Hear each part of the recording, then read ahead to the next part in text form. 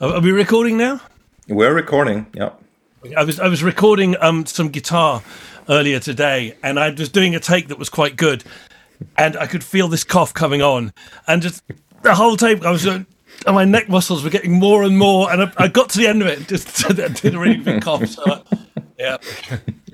Yeah. So very good to see you. Let's start with a very simple question. Okay. So tell me about the righteous path. The righteous path. Yeah. Okay, the righteous path. How do you know of the righteous path? Have I spoken about this before? I won't tell you. I feel like the righteous path. Well, God, this throwing in at the deep end. What that we all take, the righteous path that we all take. I don't know. I mean, I can't, because something like saying the righteous path sounds so sort of ostentatious. It almost feels. I think it comes from doing. When you are putting into the world good. You feel that you're putting good into the world. That what you're doing, you're putting in something that you feel has meaning and has a kind of charge. And I think I mean in any art form, I think when something sort of just seems to be kind of packed with meaning and kind of significance, and when you get it right, you don't always get there, then it feels like. That's when you feel like, I think you feel like you're following the righteous path. You feel like you have channeled something that seems sort of not of this world. Then we're on the righteous path, and I think you get that. I think that's what music is. It's sort of not of this world. It's like I don't know, and sort of architecture in another dimension, or something, Wow. Yeah, just when you first mentioned those words to me, I had goosebumps. Okay. I was on the ship, right? Yeah. I remember that conversation. Breakfast. Yeah. I didn't have that context that you just explained, even in like a minute. Yeah, I hear you. I mean, that's I hate to say it, but that's what I'm all about. Yeah. It's, yeah. I mean, there's no reason for me to actually claim that I'm an artist if I'm not changing the things around me. And like I mean that, like literally, when I'm playing with a band and I play a note, even though some people may say it's like egotistical or something, but well, if I play a note, I want that note to have an impact. And it's really interesting, because for some people it's sort of difficult to understand, and I guess that there are sort of like well, you've been in different roles in different kinds of bands, like I know you mostly as a band leader, but but I find like even if in a sideman position you do want to change the whole to be better, right? Yeah, absolutely. And I mean, I've been thinking about that a lot recently. I suppose a lot of us have, just sort of reflecting on just what it is you do. I mean, if anything, one thing about the last year of not being out and around people is that it's not. I've never really given that much thought to what it is that we do. We've sort of just done it, but it's sort of been thinking a lot more about what it is that we do, and I've always been happy in as long as I'm into what's being made, I'm happy to be in any role, whether it's sort of sergeant major or whether it's just foot soldier. But even but I kind of think that kind of what I do, I've got a certain, I suppose, stink. Whenever I get involved in something, I bring a certain stink to it. It's like it's almost like if you put garlic into a meal, you sort of know about it. And I think if I'm involved in something, then I like to be able to bring my stink to it a bit. And even if it's only in the role of the foot soldier, the way you sort of you have a much smaller bandwidth of choices perhaps to make. But then in a way, it becomes more important to make those. I'll just turn my heater off. It becomes more important, I think, to make those choices wisely. Well, so say if I was playing it was with Cardiacs, where really you're playing sort of determined material, but you do get to to rub your own stink onto it a bit. You just want to sort of make sure it's the right one. But then in the band leader role, it's a different thing again. But I love being able to be in all the different roles, because each time you bring you bring a different part of yourself to it, and also the people that you're playing with, the way you react to them, you bring your new thing. And I think we're trying to find that center of the bullseye, trying to find this kind of this thing that just seems to just vibrate with meaning and significance and importance, and you don't know where you're going to find it, and it's certainly not in any one genre of music. I think it's and sometimes you could play with a real strange bunch of people, but you find that thing, and you know that you've been like you said, you know that you have been able to bring yourself in. So I know what I'm looking for, kind of thing. So if I'm in any situation, I'm not saying, again, it's not the egotistical thing, but if I'm in any situation with a bunch of musicians, I can hear the sort of shape that's being made. I feel quite confident that I can access, the portal through whatever sort of tools and kind of things are there. Does that, Yeah, it makes total sense. I mean, I remember these jokes about Rick Rubin, like as a producer. So he just kind of visits the studio like at the beginning of the session and at the end, right? And but I believe that like the vibe of a person, the way that somebody instructs other people, also kind of has a big influence in the field of the arts and in music. So I find like, well, I experienced it myself. So maybe like my part is extremely low in the mix, where I know other people don't hear it, right? Or they are not able to tell what it is that I contribute. But if I mute that part in the mix, it's still it makes a huge difference. Right? You know what I mean? So it's like this function of glue that we have as artists, which is kind of like attached on top of the texture of the note somehow. So you know what I mean? Like so it's something that grows out of the bullet that is the note, and kind of like it connects like Velcro somehow. Yeah, the bullet that is the note. This is nice. Yeah, I've got a bit of dust on the screen, which is right over your cheek. I'm just there. We are. Okay. Well, it's like that was an affectionate thing, like if we were having a meal together, because we're so close. It was like if I took a bit of lint off your if I took a bit of lint off your shoulder. Yeah. Yeah. No, fantastic. My idea with these conversations is basically I have no idea, but I try to go further, than I try to start at the end of the conversation that I think we could have had. Yeah, okay. And want to go like where we really don't know what you're talking about. But like, so I know a little bit about you, but not very much. And you strike me as like very much, and you correct me, you tell me if I'm wrong. You strike me as sort of like a natural performer, or like you have a certain, like for lack of a better term, organicness about how you interact with the audience and with the instrument. Okay. That for me it's difficult to tell if, for example, if you practice your guitar and how you practice it.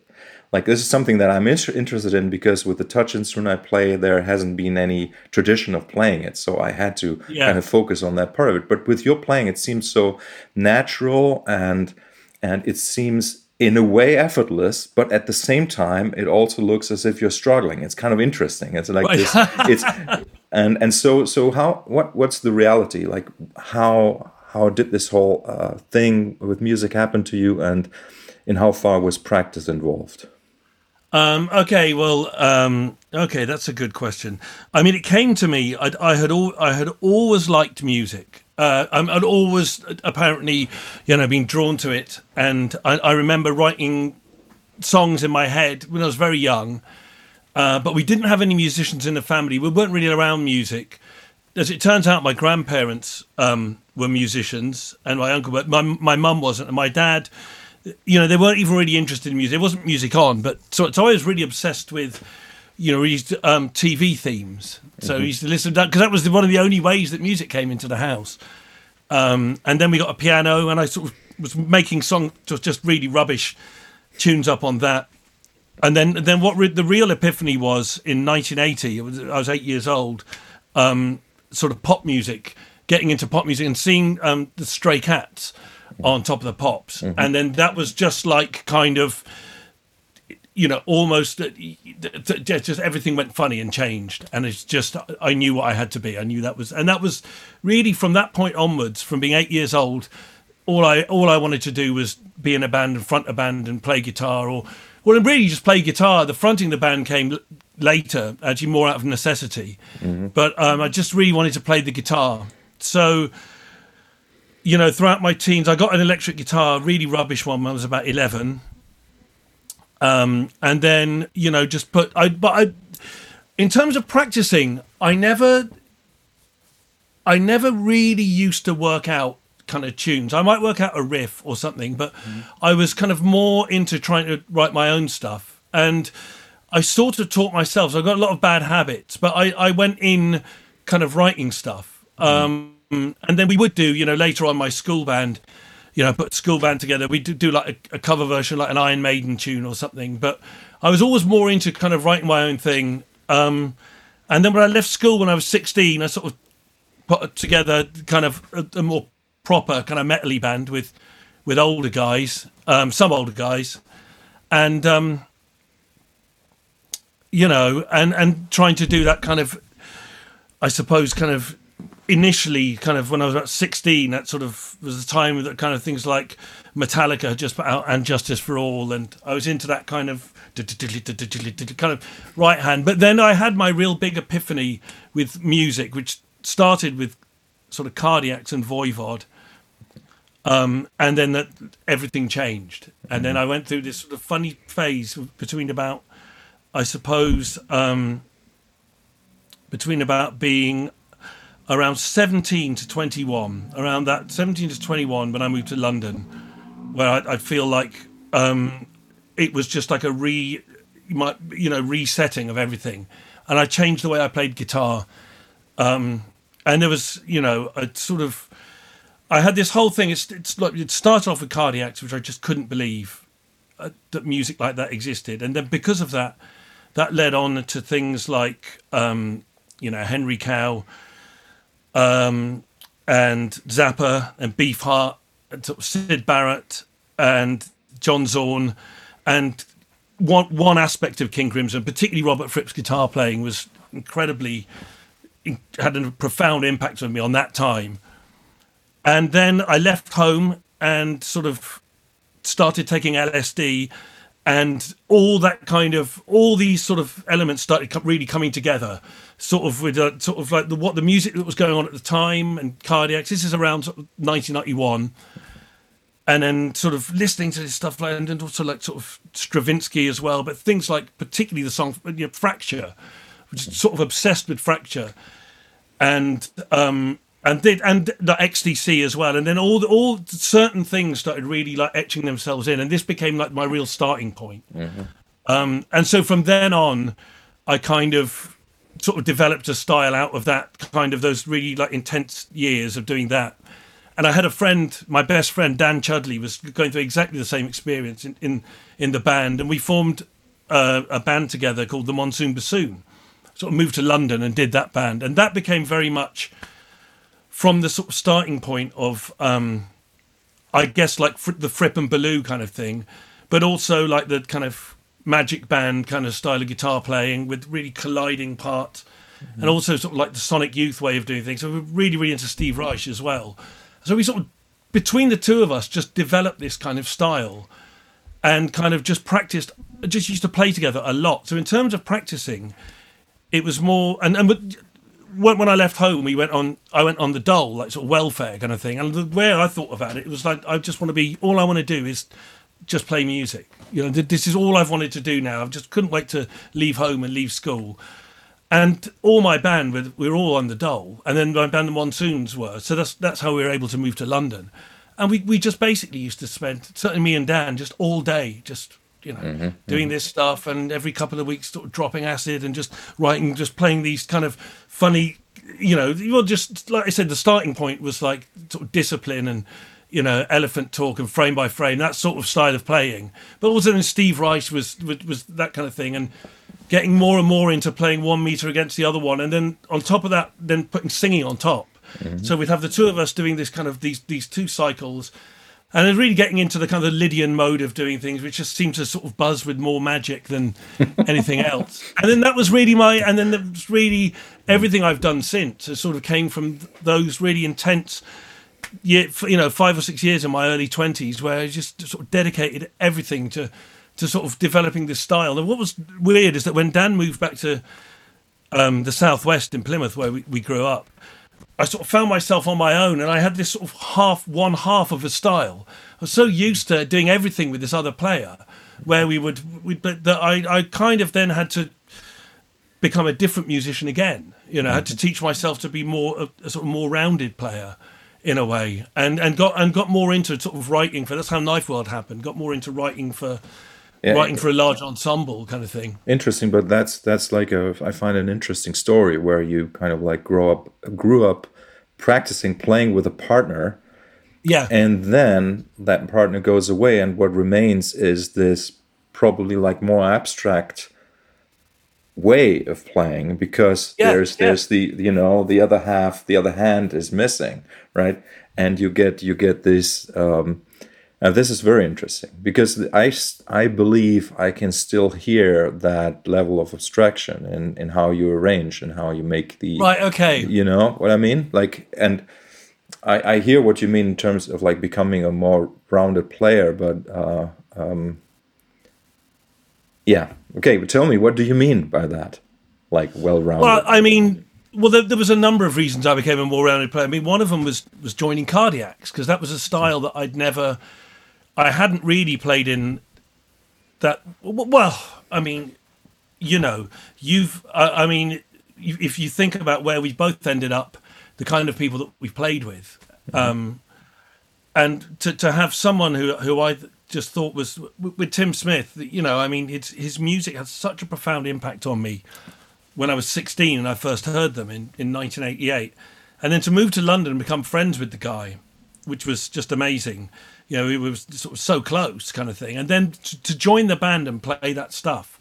And it was kind of, it was so in my DNA, but it fitted in with my style. I mean, there are not too many bands I could play in. I mean, I could play it, but it really, again, it was a lot more chordy. Whereas with the Monsoon stuff, it would be chordy, but it would also be these kind of long lines kind of thing. With Cardiacs, it was actually, the role was a bit more traditional. It was like rhythm and lead kind of thing. So, but with this extraordinary music. And then I think again, sort of then joining Guapo. I mean, you must find this, that each time you join a different ensemble, it requires you to, what you do maps onto it, but maybe not completely. So it requires you to get some more, to find a few new things that. So I think just generally playing with other people, that was the other thing, because that being in that band, the Monsoon Bassoon, was kind of like a cult. We were just living this band day in, day out. But I think once the band split up, and I thought that was the band we were going to get, I was just going to spend the rest of my life with. And so that when we split up, because honestly, it was just, that band had such a good chemistry to it. It was incredible. But when we split up, it kind of, I sort of found myself, I don't have a plan. I thought that I was just going to be doing that band. So then I kind of loosened up as to what I wanted to do. So when Tim asked me to join Cardiacs, it was like, well, yeah, great. I'd love to do it. Whereas I think, had he asked me 4 or 5 years earlier, I would have said no, because I've just wanted to only wanted to concentrate on my band. So I think that was the thing. With that band splitting up, it really freed me up to kind of do things that I wanted to do, and things that I felt kind of that I could bring something to. So Guapo was one of them, and yeah. So which is when we first met, wasn't it, at a Guapo show? Yes.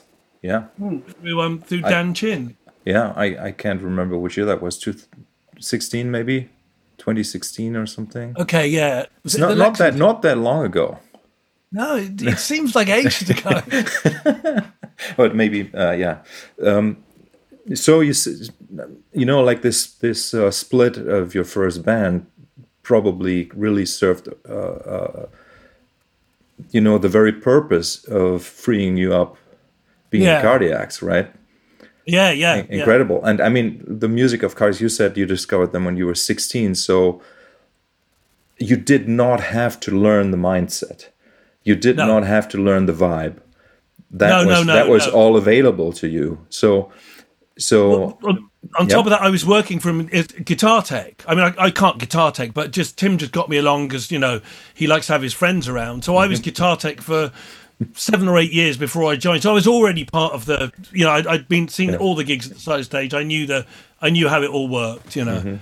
Sorry, carry on. No.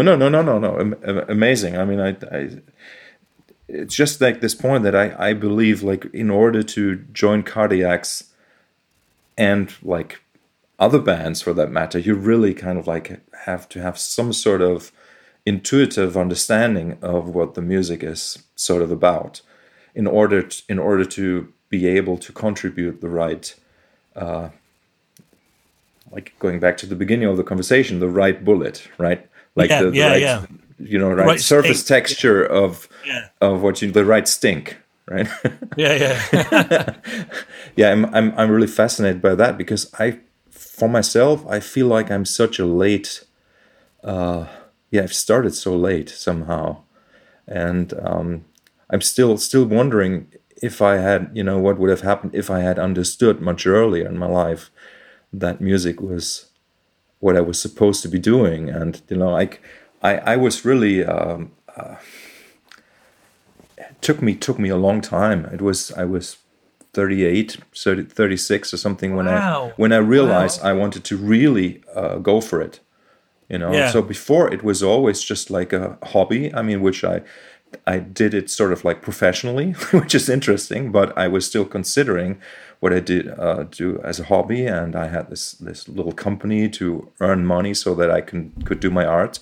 And I never expected to actually make any money with music, yeah. and it's still not about making money with music. But right now, it's something that is, even though we have COVID years, it seems like I'm not getting off that path so easily. Yeah, same. Yeah, exactly the same. I mean, it took me years to make any money at all out of it. I mean, all the time I was doing monsoons. I mean, I always had until really until about 2 or 3 years ago, I always had a day job as well. Yeah, You know, yeah. just a job where I'm able to, you know, you're able to just, you know, drop it whenever music work comes up. But May I ask you what were you doing for a day job? yeah, sure. I'm a painter and decorator. Decorating. Just got into, and I love it. You know, Yeah. I say I love it. I certainly, it certainly leaves your mind free to concentrate on music. I mean, there were the last Knife World record. I remember, and this is the great thing about with an iPhone is that I remember writing the horn parts, the horn arrangement for a song called "A Dream About a Dream." I wrote the horn parts at the top of a ladder on a stairwell, painting the ceiling of a stairwell up this ladder on my own, and just hearing the just going through and having the whole day just to go through the parts because I don't know it's the left right brain thing, but you can always be arranging and stuff, and then getting my iPhone out and going, okay, here's the low part, singing the parts in, and so I was you're able to sort of work and decorate, and also you're not working you don't have a boss. You're not working. You're working for the client. You're working for the client. The arrangement is really good and upfront. They trust you enough to let you be in their house, and then your only business is with the job. And it's such a kind of, you know, I'm pretty good at it, and I can work pretty quickly. And so, but the part of your mind that deals with that is not the part of your mind that's dealing with processing all these kind of psychedelic thoughts, you know, of and ideas and arrangement and just that kind of abstract other dimension stuff. So and you don't leave work feeling resentful. I mean, I've had a job, you know, jobs before where you have to work for people and you just sort of come out of work feeling really angry and it's like, well, I don't want to be feeling like this isn't you know how I want to be feeling. So actually that was fine. I really enjoyed, you know, having that as a job, and I was my own boss, worked on my own, and of course then any music work that comes up, you can fit it around it. And once I'd earned enough money for that month's rent, I just wouldn't work anymore. I didn't just go and work on making music and stuff. So you sort of just earn enough just to get by. But yeah, the COVID hasn't changed. It hasn't changed any of that at all. No, I mean. Yeah, I mean, less opportunities to play shows for sure, but yeah. But I mean, for me, I have to say it was a significant cut. Really was, because of like Tony Levin being kind of like famous, right? So we know, or we knew that we could play, say, 50 to 80 shows every single year. Yeah. But yeah, I mean, like in a way, and I find this fascinating because you were doing that that painting job, and you were free to, and this is where I think the practicing that I was talking about was not necessarily talking about you practicing your instrument, or it was like just the overall idea of you honing your skills. And when you're telling me this just like casually that you're arranging the horn parts, it's like I said, like you strike me as like really a super naturally talented person with an imagination that is really extraordinary. Like it means obvious from hearing the music. Okay, so that's it's obvious there, but you never know what the source is really. Like for me, I would kind of like have to work stuff out on paper, let's say, like, or I wouldn't be satisfied with the ideas that my brain comes up with in the first place. I would want them to go further, and then I would like treat them and tweak them forever till they turn into something completely different. But hearing like what you just described, like really having this vision for something complete in your head, and then just going for it, singing it into your iPhone, that's incredible, man. And that's really what I think, like, everybody has a chance to experience your personality on a stage, but also in a private situation. Like it's just incredible. Sorry. Oh, thank you. But that's very nice to hear, though, because I've been here stuck in with my family and driving them nuts, and so it's very nice to hear that. It's like it makes me think, I'm good. It's kind of it's amazing. I'm not running into people like you regularly, Like the last year, it was actually Devin Townsend, which is unbelievable, that guy. Well, I'd be very interested to know about what that was like playing for him, because I really am a fan. And in fact, Tim Smith turned me on to Devin Townsend. I'd never heard of him before at all. I mean, I knew that he had. I didn't know specifically I remember the Steve Vai album coming out that he was on. Mm-hmm. I didn't get that one. I remember I got the first one and Passion and Warfare, but I didn't get that one. So I wasn't really aware of him. And then it was in the kind of, when would it have been? It was around the time early 2000s that Tim did me a mini disc of the Strapping Young Lad album City, and then the Devin Townsend album called Physicist. Do you know this record, Physicist? Yeah. And both knocked my head off, but I remember particularly this album Physicist. I just thought, this is like a Metal Cardiacs. And again, it's that lovely, the Lydian world that was just pure magic for me.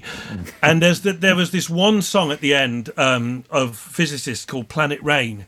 And it was there's a Cardiacs track called Dirty Boy, which just seems to be the absolute rock Valhalla kind of thing. And Planet Rain also had this vibe. It was just pure, just like end of the world kind of apocalyptic ecstasy, orgasm kind of a tune. I just thought it was so kind of audacious and brilliant. So I really got on board the Devin Townsend train at that point. And in fact, that was why when Knife World signed with Inside Out, I thought, Devin Townsend's on that label, so it's be worth signing there, because it's not really, there's not much crossover with the kind of Inside Out bands, but that was my reason of thinking, oh well, look, that'll be a good label to sign with. But no, I think he's brilliant. I mean, I've never met Devin, but I have friends who have met him and stuff. And I think I think he's exceptional, really. Yeah, and really he's it's kind of difficult to explain even, but he really seems, and I really had to experience that firsthand, because like you hear the music and you kind of like realize, okay, there's something special here. There's this connection to something very universal that he's kind of like expressing. But you never know how that actually is represented in the person who makes that music. And it was great for me to see that he's like everything that I would have hoped, and much more than that. Like he knows exactly what he wants. He hears the parts, right? Like, and he hears them. He hears like it's really, like I said, it's so difficult to explain. Like it's like a certain kind of way of listening that he has, where, like I said, some part can be extremely low in the mix, but it makes a difference, and that's kind of like how he is with what he does. Like everything is super important and very very much like represented in his imaginary world, in his like the fantasy world. This is also actually a phrase that is on the Empath album, like this fantasy world where he kind of like has this super detailed picture of what he wants to do. And it was funny when we got the band together. Let me finish with it. When we had the rehearsals, and so he had basically met with each of us in the band individually, and he'd shown us some parts, but not the overall, not the whole arrangement, or just individual little details, like little phrases he wanted us to learn, stuff like that. But then when we came together, there was like this,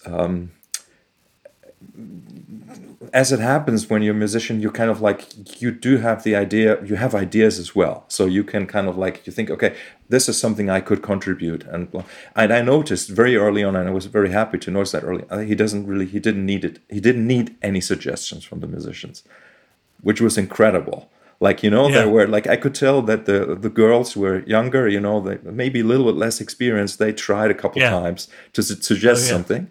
But he was fantastic. I mean, like he says that he's not a good leader or anything, but he was so incredible in his communication with us. Like he always said yes. He said yes, but implied no. But in a way that was just so charming and so wonderful and so loving, and I think that's really what the whole band that became about, this kind of like non-violent communication somehow. Yeah. Well, I think that the couple of things you said is really interesting there, and it's one about this kind of the fantasy world kind of thing, that kind of the map of the territory that you've created inside, and knowing I like it when something will surprise you. There are certain things that you just hear and they don't belong in that world at all, and it's like, no, get that thing out of, it's like a lovely old period piece, and then you see some kind of CGI monster, get that thing out of there. But on the other hand, you might come across an object and go, wow, well, I didn't know this was in here, but this totally fits in here, this totally fits into this kind of sound world. But also talking about Devin as the band leader, I mean, this was, for me, a similar thing working with Tim Smith, is that you really learnt, or at least I learnt, or tried to learn at least, I saw how to be this sort of, hopefully, the benevolent dictator. Because beforehand in our old band, the Monsoon Bassoon, it was all of our band, but it was kind of me and Dan wrote the stuff. Mm-hmm. But we kind of worked on it together. With Knife World, it was much more about being in the dictatorial role, but also making it fun for everyone. And that's really one of the great things I learned with Cardiacs, is that how Tim just made it such fun to be in that band, because you do things his way, which isn't to say that occasionally you might say, oh, you'll get a bit of a choice. And certainly when we were recording an album, then I could come up with my own parts. But when you're playing the kind of classic Cardiac stuff, you play the stuff and you wouldn't want to change it, but still, it's really, really, if you believe in the music, and Tim just made it such good fun, and you're happy. I mean, I don't know if this is how you felt with Devin, but you are happy to serve this guy's vision because you believe in that vision. Exactly, and it's a nice thing to do, to know that you're able to be the person, because in your own band, that's the sort of people you want in your band, people that are going to serve your vision. So therefore, I'm very happy to serve someone else's if I'm really into it, kind of thing. Exactly, and that's how I felt about it. But I have to admit that it felt, because I wasn't used to being in that role. Right. Okay. At first, it just felt like, is this right? Like, is it right? Because I just didn't know that position, really. Like I said, I started late, and then Stickman was the first real touring band I was in. And we started in early 2011, right? So, and I was like, if you're on stage with three guys, then obviously, like as I said, like Tony's the star, and like you could see, like the first 3 years I was in the band, like everybody was staring at Tony. Yeah, and then like after the fourth, fifth year, maybe like a fourth of the audience occasionally looked over to my side. And then, but now that I'm fully integrated in the band, it's like, with three guys, everybody's a front man, right? In a way. Yeah, right? yeah. And then like with Devin's band, just being in the second row, like literally also on stage, it was just so liberating, and it was great. I felt it felt amazing. Like we got cocktails. That was the first thing we did on stage before we even started playing. We went to the bar and got cocktails, and and that was the whole setup of the gig basically. And it was just so wonderful. But because it was so wonderful, and I didn't have any of that responsibility of being in the front, it also for a while made me wonder: is this right? It was interesting. It was interesting. It was like I'd say like one of the greatest experiences of my life, being in that band. But at the same time, I was wondering, is this right? And it was right? Yeah. But, so there you go. How many shows did you do? I think it was about 25 or 28 or something. Right. Okay. Yeah. And the last show, or the show before the last, was at the Roundhouse, and that one was filmed and was recently put out. Okay. Yeah. So I was. You got in touch, didn't you? I had something. I think that was when I was doing the Steve Hillage stuff. I think. Yeah, you had a gig. You said that happened. Yeah. Yeah, man, incredible. And so let's just jump to the here and now. Okay, so after this first year of COVID, and you having had like a couple releases this year, and you also did one or more than one streaming show. I did, 2 shows. Two. So how do you feel about what's next? Well, I mean, I've had quite an interesting year. I mean, just to get you up to speed. Yeah. We had. I do this one group called the Utopia Strong, which is me and. Do you know about this band? Me. Yeah, with Steve, right? Steve Davis and Mike York, and this is all starts from improvisation. And this has been a really, really big deal getting into this band. I mean, doing this band, because it's just completely starting from improvisation is brilliant, and it's a whole different sort of vibe. I'm playing sort of a lot of harmonium and just playing with textures and things, but again trying to bring my stink into it as well, not just being one of those sort of loop guitarists, but trying to bring my own version of psychedelia into it. And we all want the same thing in this band. We're all trying to get the same thing. And also, again, what I really like about it is, whereas all my life I've played with these different cycles of meters playing against each other, with the Utopia Strong we do it, but they're not clocked sort of with a meter. They're just, one of us might make a strange cloud that takes a minute and a half to go round. Another one might make a strange cloud that takes 30 seconds to go round. And so you get these really weird orbits going along, and then playing on top of that. And Mike is such a brilliant player as well, and so that's been really, really good fun.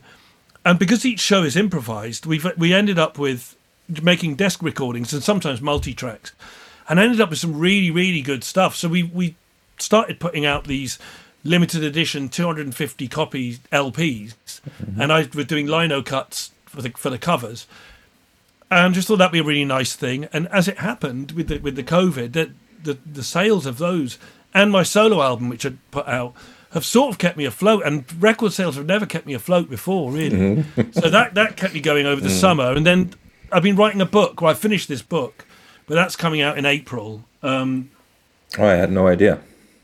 Oh, well, that was medical grade music, and I ended up I wrote with me and Steve Davis. There's a funny story with that. Because we had our radio show where we would just be playing all kind of we've played some of your music on there, so we've played our but we sort of stopped that. But we had slow down. We got given an offer to write a book, to try and do a book version of our radio show, and initially it was going to be like us sort of recommending 52 albums by all these different artists that you may not know about. So it can be like Albert Marcoeur and Yoshida Tatsuya, and it's sort of like North Sea Radio Orchestra and Ferdinand Richard and Fred Frith, and just a whole load of albums that people wouldn't really know about. But I'm not really a music writer, and for whatever reason it ended up being more in sort of a part memoir and evangelizing about music, and sort of cuts between the two of us. So it ended up really being, for me, writing about growing up in Plymouth and kind of what we were talking about earlier, my first two bands. I didn't read, and a little bit about Cardiacs, but there wasn't room to write about Knife World or Guapo or anything. I mean, I wrote about this stuff, but it didn't make the cut. So that's coming out in April next year. And so that was quite a good thing, just to, keep my mind active. But right now, at the moment, I'm working on a second solo album. I'm just working on a tune which might be my best, maybe my favourite song I've ever written. I don't know. It's kind of a pop song. It's about 5 minutes. It's quite simple, but I think I might have got it. And I'm 49 now, so I'm really happy that I turned 49 2 or 3 weeks ago, and I think, oh God, I'm 49, and I think I might have cracked it. It's kind of a nice feeling, Yeah, I know that feeling. It's nice, right? Yeah. But then a couple of years later, you realize it was just another stepping stone. Yeah, always. But I tell you what, I wish I could remember there's a friend of mine, really, really amazing character called Weasel Walter. Do you know about this guy? No. He lives in sort of New York. He used to be in a band called Flying Luttenbachers. Actually, they've reformed. He sort of coined the term brutal prog. And the Flying Luttenbachers, I got hip to them because they'd done this really insane version of Magma's De Futura. And then we started communicating because he's was a Cardiacs fan, and now he plays in Lydia Lunch's band. And up until COVID, we'd run into each other, and if I was in New York, I'd see him. And he's really an intense, opinionated guy, and it's really interesting talking about music. But I remember him saying that everything you do, it doesn't have to be the most well it's almost like the most extreme thing you can do. It doesn't mean extreme in terms of being necessarily punishing or difficult, but everything you do, you should make it the most, whatever that thing is, of it. I mean, I wish I could articulate this better, which is why probably I'm a musician and not really a writer. But I think that there's things where you just go, well, that's the most that this could possibly be, and I've never done anything like that before. And I think that's the philosophy I sort of apply to every single thing I do musically, where I've got some creative input from being right from the top down sort of thing. And over the summer, we recorded a piece with the Utopia Strong. It's not mixed yet, but it's the recording is finished. And it was just one of those things where I think, wow, I never thought I would be involved in creating a piece of music like this. It just seems to, again, be the most, whatever that thing is, the most that could possibly be. And it's a territory I haven't been into before. Whatever it is, it's really kind of somber and kind of eternal, sort of somber and eternal. It's about 11 minutes long, and it just hangs around. And I played piano on it as well and some guitar, and it's just, it's lovely to surprise yourself. And I think this is why it's so lovely to play with different people and allow different things to happen, is when you can still surprise yourself, and get something and think, well, I don't know where that came from. I wasn't expecting that to be the outcome. We're so fortunate to be in a position where we don't have to. We're not kind of like part of the normal marketplace, right? And we just do what we do, and we can do what we want. And just imagine, like, I don't know what Keith Richards must have felt like when he was 49. Like he probably didn't have this kind of, well, probably he did have that kind of feeling about the songs he was writing back then, but like certainly not in the sense of like the opinion of the audience, right? Where they were expecting the hits or like the older works and stuff. And like for me, I think it's just like an incredible, it's an incredible time we're living in, where it's possible to just be recognized for not repeating yourself, where you can be recognized for always changing, or for, even for, and I think this is crucial, even for still being excited about the work, or yourself about your work. And that excitement or the enthusiasm is something that the audience, that the listeners appreciate. And it's sort of as if you are your own, not just the creator of the music, but also the worldwide press that is writing about your piece of music. You kind of like become that, I don't know, you become that huge speaker, right? That says, here, this is it, and I believe in it, I love it, and it's great. And like you were just describing these two new incredible pieces that you've been involved with, right? Yeah. Like it's I mean, that's I think this is where we're very lucky. This is why we're very, here it comes, the lucky not to be famous, or to be at this, to be at certainly at a level where, having done this now, I mean, I moved to London when I was 21, and I got my band Monsoons together. That's where it really started musically, when I was about 22, 23. And there's a lot of people that still come to see me play, and well, not a lot, a few people still come to see me play and sort of buy my records, that were there really early on, right at the beginning, when I was playing in London, when I was like 23 years old, doing this stuff. But I sort of feel lucky that no one band ever really got successful, that people are like, oh, I wish he was still doing that again. I mean, so many people who've wanted to move on from their successful band sort of either haven't really been allowed to, or the sort of ghost of this band hangs over them like a spectre. And I've never really had that. So I've been able to be, and again, this was never the plan, but when I look back now that I'm middle-aged, look back at just what I have done, and I think, I've been really fortunate, for instance, to step aboard the Guapo ship, where they decided to expand from being at that point a 3-piece into a 4-piece, and then to be in this really funny band, a funny way of operating, but to be kind of writing and stuff, and do that was really great. But and then to do Knife World, but never to be so big that by the time I joined Gong, that I felt like that I was responsible for the guys in Life World to give them a living or something, and there was nobody in that band. So I've been able to, and without ever dropping any project. So I'm going to go back and do more Knife World. I can go back. I can sort of flip between stuff, and not really feel like I've got any major fan base to disappoint by doing that. And a lot of people who only know me from Gong have no idea that I have a solo act, and a lot of people who know me from the Utopia Strong have no idea that I was in Cardiacs, and it sort of doesn't bother me really. It's not. I don't need to sort of push this brand of me. I quite like that. I quite like being able to just sort of flip between, pick up things, do another record there when I'm ready to do that, then go and do this, and here's a tour to do that. Right, I'll go on tour and for a few weeks, and then I'm in that band, and But the only thing is, whenever I'm doing any one thing, I like to only think about that thing.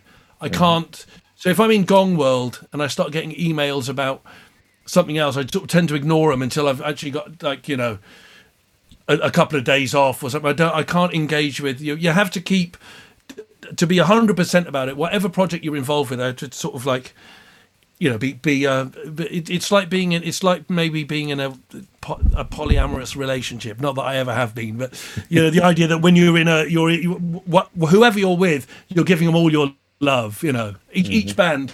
I don't want to be in the Utopia Strong world and then thinking about, oh, what about doing some solo stuff? I just want to be just us three guys. We're making this music, sort of thing.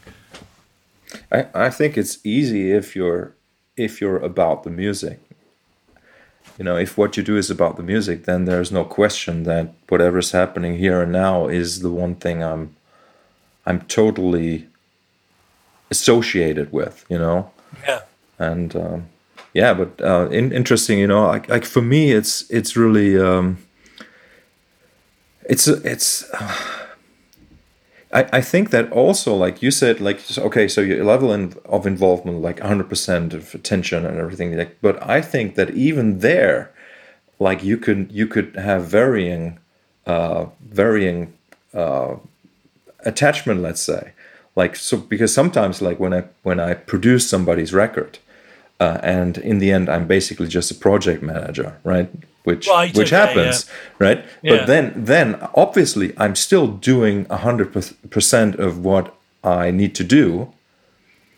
But the thing, like the ceiling, basically is somewhere else, though, because I'm not the responsible artist, or you know. So I find it interesting also sometimes to have these, especially since I also do solo performances, live performances, where really I don't even want to feel like I'm responsible even for that music. Like, even when I perform, I'm 100% there, or maybe even like 110%, as people say, right? Or something. But really I'm just 100% there, but I have no emotional attachment, which is kind of interesting sometimes, to what I do in the moment.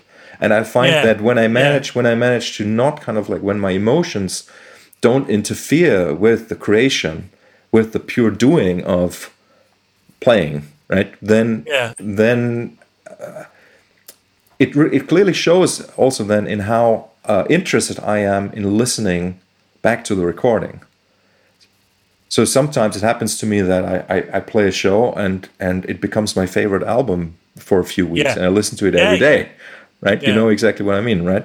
And that usually kind of like happens when the emotional attachment is kind of casual, you know, when it's not necessarily that love of a lifetime, but just that. Yeah. And so with the solo shows you do, are these improvised? Yes. This is the new thing, that the new-ish thing, that having the Utopia Strong, which is a purely improvised thing, exactly as you've just said. I wouldn't be able to relate to this maybe 2 or 3 years ago, but since we've been doing these improvised sets, you know, particularly at gigs, you know, we'll do gigs and you'll come up and you think, that was all right, and then the following day in the car we'd listen back to the recording. It's like, bloody hell, this 10 minutes here, and you listen back and it's like, this is ridiculously far out. This is so beautiful, and for this 10 minutes a curtain has been drawn onto a vista, an alien vista that you have never seen before, with the most extraordinary geometric architecture that seems to go on for miles and has these colours of sky that you've never seen before. And while you were making that music, you weren't aware that you were revealing such a vista. And I wasn't even. All you're trying to do is, well, is what I'm doing all right? Is this boring? Is it okay? Am I overplaying? All these micro decisions you're making. Hang on a minute, have I played that bit for too long? And yet when you hear it back, you should think every single note I chose to play is just sparkling with like some radiance. But no, you're exactly right. And you just think, how did we fucking invent this, man? You know, and that does become your favourite stuff because A, there's no expectation, but I think B, because it's just you are, and here's a funny thing. I started believing in, through music, really, started believing in, as someone who's a real rationalist, and I even am avoiding saying it by putting these things, I started believing in magic not long ago, 3 or 4 years ago, or at least I started just calling music magic and going, no, music is magic.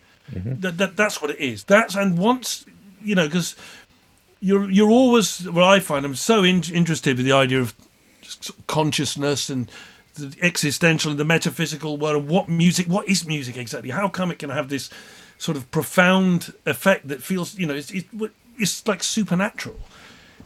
How can it be this supernatural thing in this kind of rational world? And as soon as I thought, it's magic. That's what it is. And then it explained everything. Because I've had times as well where I've been sort of dicking around and I've almost come up with a song in the space of time it takes me to play it, and with the melody as well. It records in melody, and go, well, that didn't come from anywhere. That wasn't based on a riff that I've been playing around with for a few weeks. This whole thing just came out of absolutely nowhere, and you go, oh, well, it's magic. And then it was like, oh, well, that's all right then, it's magic. Exactly. Same with like improvising and that. Well, it's magic. Yeah, I mean, I would say, of course, it's magic. It's what it is. It took me a long time to. Yeah. So this is interesting for me. For me, that was always, I'd say, always obvious. That music is magic, and music is really the fabric that the world is made of. Yeah. Right. Yeah. And just like going a little personal here. So with my teaching that I do, where I do focus a lot on getting people to actually do something or even anything, meaning, practicing, right? Yeah. There's like this metaphor parable that I use to explain magic is like, so how can you actually practice? What can you do? How can you practice magic? Like practice musical magic, right? Yeah. And there's actually an answer that I've come up with, which I kind of find interesting. And you can tell me if you think I'm stupid. But so this story is that if you just imagine like a stage magician who is doing something. So the moment where you believe that magic is happening is where something happens that you're not expecting. Where you could say, from a sensual standpoint, it doesn't make sense. Like there's no it just doesn't make sense that there should be a rabbit in the hat, right? Because before he's shown you, and there's no rabbit in the hat. So basically, what the magician does, the magician practices to create something. Well, that is called like an illusion, I know, but I want to put it differently. Create something that doesn't make sense. So now, if we are musicians and we want to practice to become makers of musical magic, we need to practice on our instruments things that do not make sense, that do not make sense musically. So that's why I'm not teaching people to play songs. No, I'm teaching them to play dexterity, finger exercises, permutations, things that don't make sense in a musical world, so that when you are actually exposed to the musical impulse, let's say, to the creative impulse, when you're being asked to perform, your fingers really don't know what to do, and they do anything, and the anything becomes something magical. And and that's really I like this. This is brilliant. Yeah, completely. And I also like the rabbit out the hat analogy as well, because it's that moment of just what just happened then, and it's trying to get that feeling. But also, I mean, as well with music, whatever it is, and I've said this before, maybe even to you, but I always say that we have this sort of really limited bandwidth and within that, within that bandwidth, through the organisation of notes and things, it seems to sort of go in on a far more profound level, and music is packed with significance and meaning, but not significance and meaning that you can explain in language. Music it's a language of pure information. And it's magic in as much as when you hear a piece of music, it's with you and it's changed you. You are in some way changed by, which is why you'll hear a piece of music that you hadn't heard from years, and you'll be instantly back into it wherever you were at that point. It seems to sort of hit you on a deeper level, and it's like, it's full of significance and meaning. Mm-hmm. But if people say, well, what is the meaning? You can't explain it, but I know it has a meaning. I know it has an importance, and I know it's sort of got something to do with all the big kind of, the young consciousness and the universe, the cogs of the universe, and what goes on after we die, and where we've come from, and all the big psychedelic questions. I know music it's to do with that.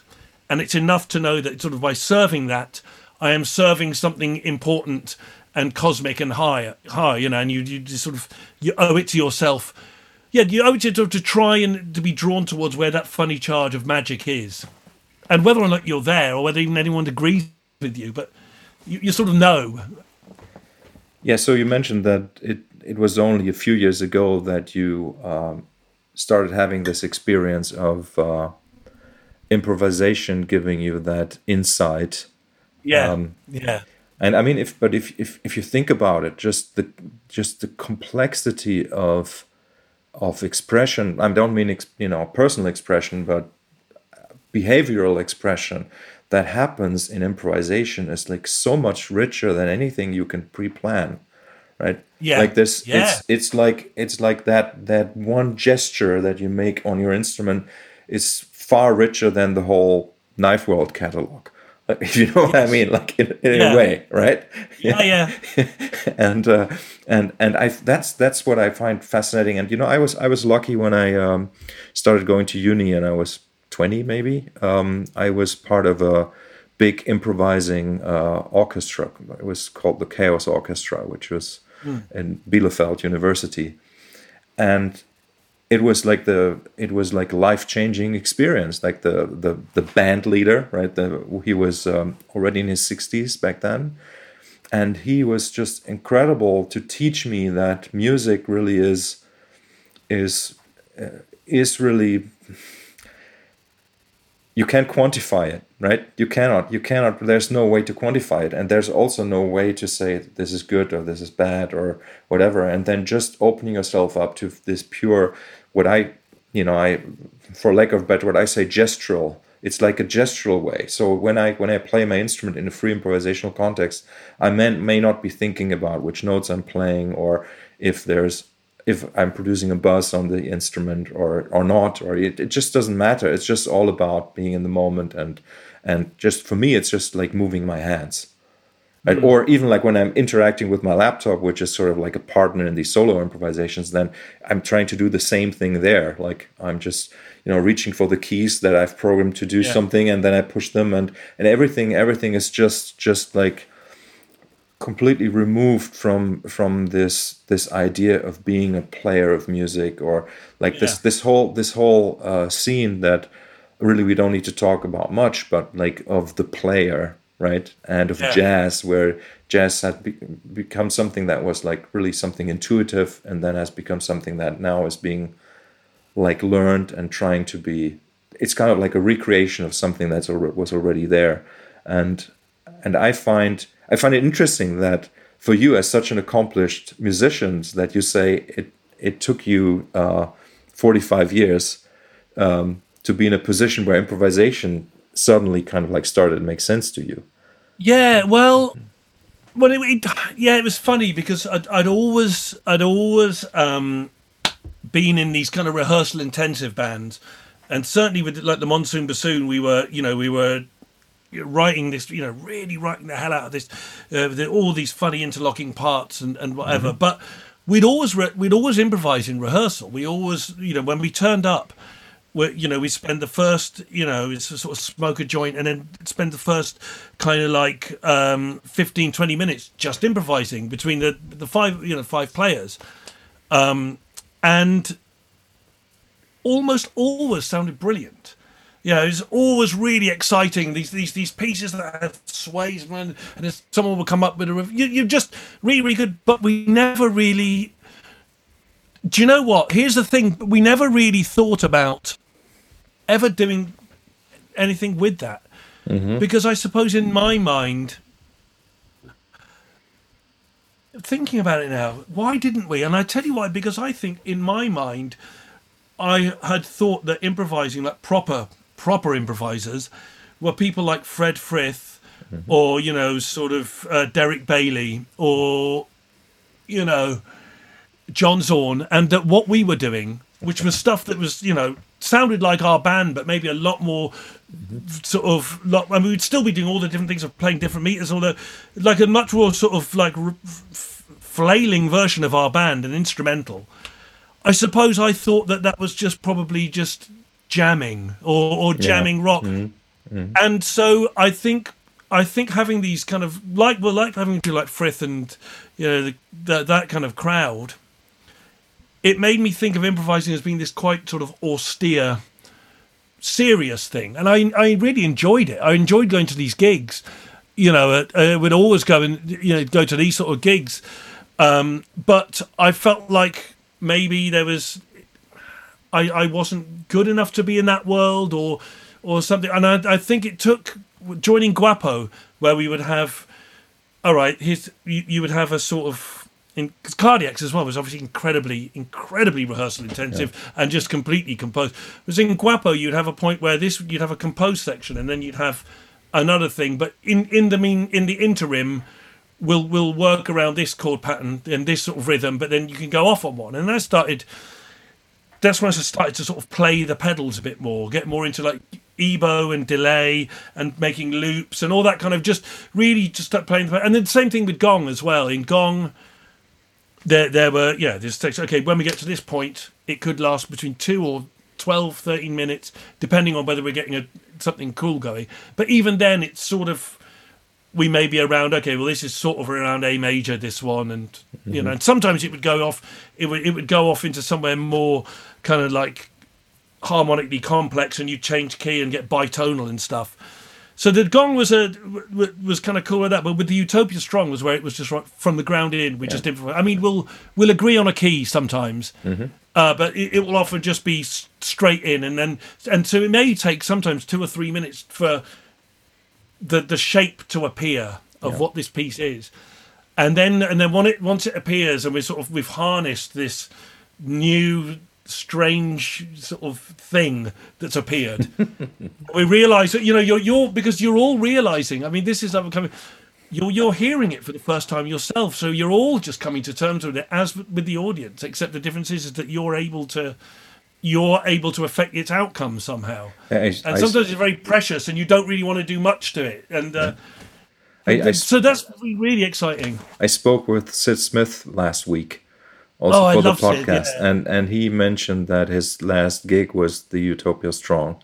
Before COVID, and he said it was absolutely fabulous. And he said the room was packed, and there was this moment where he felt like there was like this. I can't remember his exact words. There was this unity and community, and this feeling like everybody was involved in this creation. And I mean, I find it funny that this very I would say tribal and ritualistic way of making music, like especially with electronics, right, is really that's the music of our times, I find. Yeah, it really is the music of our times, and it's still I mean, it's not rare. A lot of people do it, but it has not really found its way. And I don't want to say mainstream, because that's not what I mean. But it hasn't really found even like a small percentage of all the people who would be really enjoying it. I know there are a lot of people who would really need this therapeutic music, this ecstasy and trance Yeah, yeah. and kind of like the beautiful void, which like and yeah. This is something. This is something I had not thought about before, but you've hit on something here, and it's just got me thinking that, especially now, talking back about what I used to. I feel like in the '90s, in my 20s, I feel like, although there was obviously, there was a very pretty element in the writing or whatever. I was feeling like the music had to be sort of confrontational in some way. It had to be. I was feeling like the Monsoon Bassoon, although it was like it was quite confrontational, and I think that now I wanted and it was always generous music, but I think like there's something about now wanting to do something. I mean, we're 30 years on now, whatever, 20 years on, things are different. I don't want to be I sort of don't want to be doing what I was doing when I was 25, and I think. Yeah, making this music that feels whatever it is that we're sort of going towards. Maybe I'm just finding this new way of operating, but particularly with electronics. What I love about working with those guys, with modular synth, is there's such a kind of element of kind of chaos as to what you get. You're not entirely in control. I don't think of what comes out of that thing, but what comes out of it is. But on the other hand, some people make stuff that sounds really boring that comes out of it, and I seem to always make stuff that sounds really, really exciting. And I can always hear it's this lovely, beautiful music, but I can always hear, or generally always hear, where my part is in that. I hear this thing that's getting generated. I go, all right, I know how to make this thing that sort of snakes through.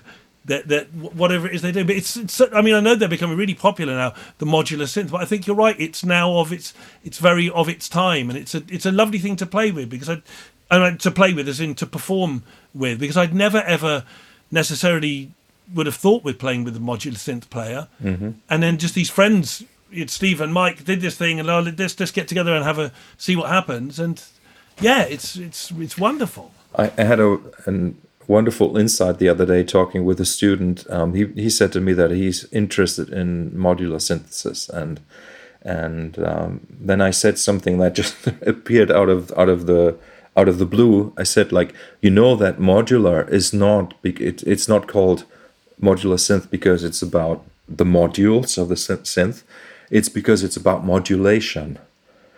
And really, it was so true. I mean, I said it just like intuitively, but really, and this is where we come back to this idea, like what is music? What is music? Like I said, that music is the material of the world, or something like that. I said that earlier, and that's exactly what's happening there. If you take like one sound and it's being modulated by all sorts of different sources, and they are kind of like, it's like there's cross feedback going on between these patch cables, and you don't really know what's going to happen if you just move you just touch the knob and like, wow, and it explodes, or it's incredible music. And this idea that modulation really is the interaction, and I'm gonna get philosophical here again, like modulation is the interaction with the world that's like needed at the moment, right? And when I say modulation can be taking somebody's hand, right? Or like you modulate the the touch, the feel of the hand, like a hug, or or a beautiful word, or even a nasty word. Everything is kind of like modulating the world and keeping the world going. And I think if like with this kind of improvised music that you mentioned, and especially with modular synthesis, you have a chance to really like recreate. You can recreate a whole world within the space of the group that's performing, and that's also maybe why I said that it's sort of like the music of our times, and that I'm surprised that there are not many people that kind of like give into that kind of drug, if we want to go that way. Yeah. So, but speaking of that, so you mentioned LSD before. Mm-hmm. So, what kind of role would you say does that experience or those experiences play in your life and in your understanding of the arts? For me, massive. Really, really massive. It came just at the right point, and it seemed to bring together lots of threads that seem perhaps unconnected. I mean, most importantly, music, where I had this feeling about. I knew all I wanted to do was music and to be a musician, and I knew that it was. I was completely drawn to it, and it seemed to be more important than anything else.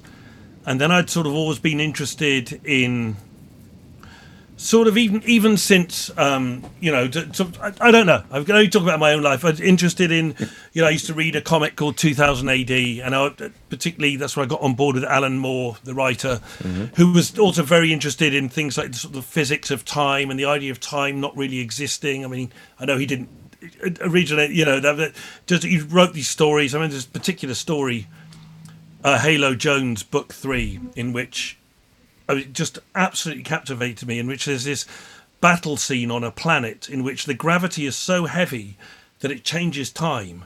And so when the soldiers are out fighting, they may think they're experiencing like 10, 15 minutes of combat, but to the inside place where there's the gravity's normal, that these guys have been out for like 3 or 4 months. So someone who just appears to have died, they watch their comrade die.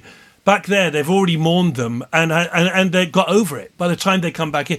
So it's these kind of psychedelic concepts and just the nature of existence. I was obsessed with death since I was 7. I was sort of trying to find, I wanted to believe in God, but I couldn't really believe in God. It just didn't seem to hold any truth, or certainly not the way it was being, kind of not the way it was being sold. I always liked the idea of other dimensions, all these things. And then when I took acid, it was as if everything just kind of connected.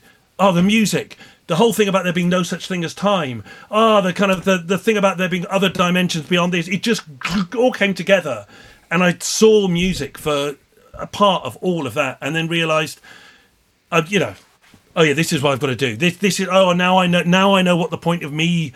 Now I know what the point of me getting into all those things were, to bring it together and to sort of serve this master of this funny music. And also with listening to, for me, listening to that kind of, that real, well, sort of like the all that kind of, it's kind of, King Crimson sort of thing, like those, and then LSD, and then those funny cardiac chords, and it just sort of just kind of reprogrammed me and made me into kind of just gave me a purpose, gave me a kind of like a cosmic purpose. You didn't talk too much about it because people think you're an asshole, or you just think but you just for want of a better, we're not exactly a shaman, but well, maybe it's the idea of channeling something from that other dimension into this one. And go, well, that's, as long as I'm doing that, as long as I'm serving that purpose of trying to access that other world and bring it into this one, then this seems to be the right thing to be doing. So LSD was just, I mean, back then, I haven't taken it for years, but back then it was sort of, did it quite regularly, and just wanted to, I used to write songs. Me and Dan would just write music on this, and it just really, again, it really just sort of injected total meaning into everything. It just absolute, every little piece of music, every bar, everything would just really see the meaning of it, kind of thing. So it gave me a kind of already my understanding of music on some abstract level. It kind of gave me more clarity with it, I suppose. Yeah, incredible. I mean, I can't contribute because I didn't have any such experience. So yeah. So but that's why I'm interested in hearing what you have to say. And for me, it's difficult to imagine how you would function as a musician when you're high. I have no idea how that interaction, how your awareness, how your attention would even make that. I have no idea. Tell me about it. Like, well, I couldn't perform. You'd hear these stories of like, oh, Hawkwind, and Lemmy played on acid. And I'd hear this. I've never done that. But in terms of for writing, terms of writing and having the ideas, it was just you're wide open. I think you're wide open to these ideas. I found that problem solving was extremely easy on acid. Things where may take you. I don't know. For instance, you might have a piece of music and something happens that you like this thing that happens, but it's not right for the song, and it might take you hours or days or weeks because you're sort of married to this particular thing, and you think, oh no, but I like that. But as soon as you take it out, the song's got so much better, or the piece has got better, and that stuff sort of instantly. With LSD, it's like, no, this bit's bogus. It gives you 3 weeks jump ahead of yourself on realizing what's working and what's bogus and what isn't. And like having a riff, you just realize, no, that's the problem. It might sometimes you might come up with a riff and that there's a certain chord in it or a certain note that is a problem, but you haven't quite solved the problem of what that note is, why that note is wrong. You haven't quite solved it. Maybe you don't first realize it. It takes playing this tune for 2 or 3 hours to realize why that note is a problem, but you realize really quickly when you're high, I think. Interesting. But not as a performing thing. I think I've just never sort of, I've always separated the two worlds. And was your memory kind of like intact, like after the high? I mean, was the writing session, or did you guys have to record what you did? Or no. I mean, the memory is fine. The hardest thing of psychedelics, and again, this is why I think psychedelics and music are absolutely married for me, is that the experience.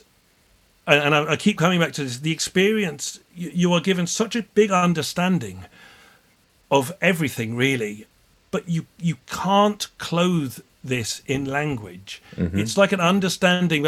This goes back to what I was talking about earlier, being really interested in dreams as well, and all of that sort of coming together. It's the same way that you may experience something in that funny sort of no man's land between being awake and being asleep. Do you ever have this thing where you will just have an absolute moment of clarity about the nature of existence? Do you ever get this? Yeah. But then as soon as you've gone into the waking state, it's like sand. It's gone. You can feel the stink of it. You can go, I kind of knew what it was all about then. I had 1 second where it was just like the face of God just goes, I understand everything. I understand. Gone.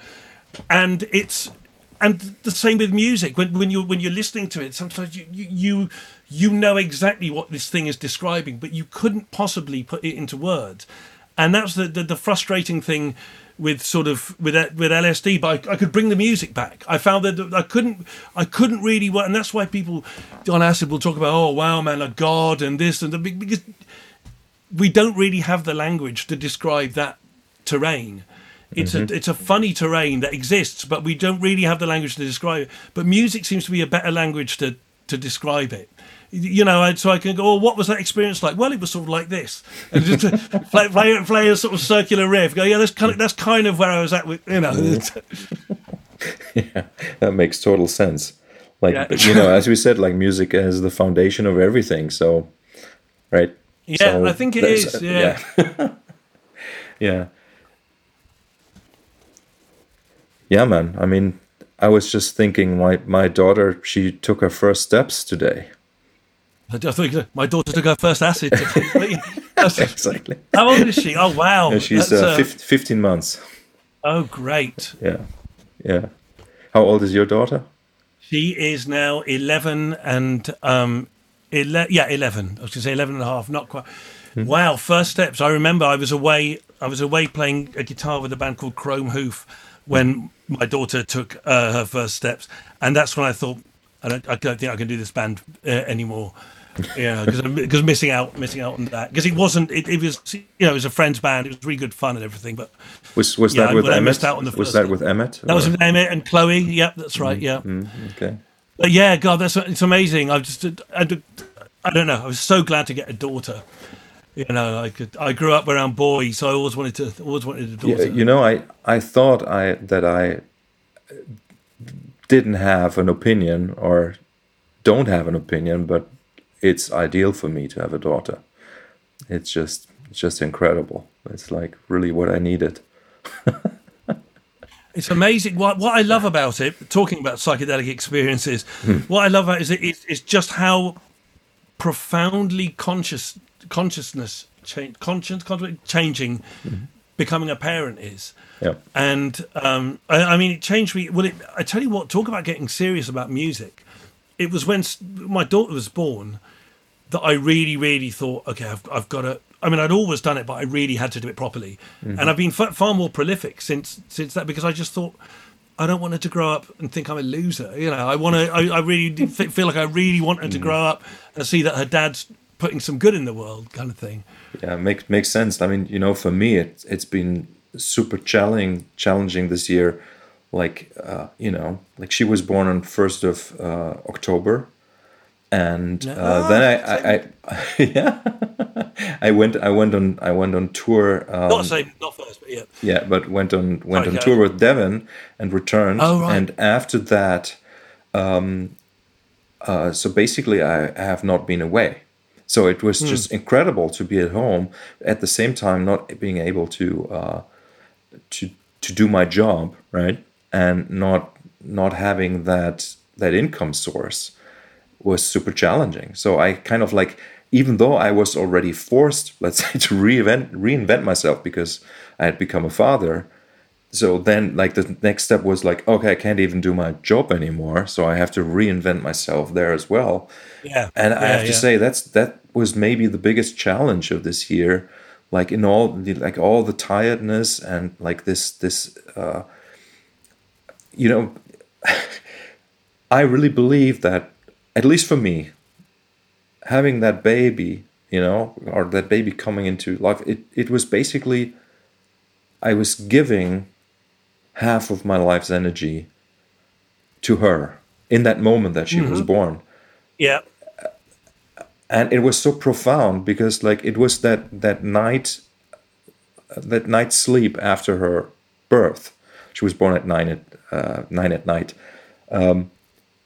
Was like the first time in my life that I was tired, and I'm not joking here. Oh, tiredness. It was, but tiredness. Yeah, but it was not. But it was not because it was a hard day or anything. Yeah, I mean, it was exciting and stuff, but it was like just the fact that there is this being now, and it was as if in that moment I had already given her a lot of myself. Like passed it on to her somehow. Just the fact that she came into existence, and that was just the most incredible experience. And it's still ongoing. Like where I feel that I have much less energy available to myself, which on a practical level is also true. But I mean on a spiritual level, and I can see what you were saying, that this process of reinvention or reinventing yourself, having had having the responsibility for a child, let's say, is really the moment where things change. Devin said exactly the same to me. He said like when he had his boy, that was the moment that he became serious about being a musician. And oh wow, okay, yeah, same for him. I know some people that's the moment they give up, but that was never Really? going to be, you know. Yeah, but you know, well, they just you know. But here's the thing that you really hit on, something about giving a part of yourself, is that as you know, as a musician, I spend my whole life completely wrapped up in myself, you know, just, or my work, whatever. But all I'm really thinking about most of the time is just thinking about whatever it is I'm doing. And also, I've been through the pure grace of having been born at a certain time, at a certain place, and in a period in history where I was able to kind of leave school and just leave home and do what I wanted. Just what I wanted, as long as I didn't want money. And so I've really been living in this little bubble of just being obsessed with my work and all that kind of thing. And then in that instant of becoming a parent, you, for the first time, meet someone that is more important than you. Someone that you think, all right, I'll die. If it has to come down to her living or me living, kill me now. You know, and no question, you don't give it any thought, and then that is that, and so boy oh boy, does that change you without noticing. It's like, oh, I'm not that most, I'm not the most important person, but it's not a struggle, because all it does, it's like it just flips the conscious, the switch just goes, and you're not that, you still have the same memories, but even your memories change. Yes. Because then you've seen everything from this single camera, and you've remembered all these sort of like, all these altercations I had with my parents, and which have been you play out in your mind all your life about, and then they did this, and then you realise the other camera switches on, the other bank, and you realise, oh, I was a real arsehole, wasn't I? I was a real arsehole to them then. I thought it was me, and you think you realise what your parents.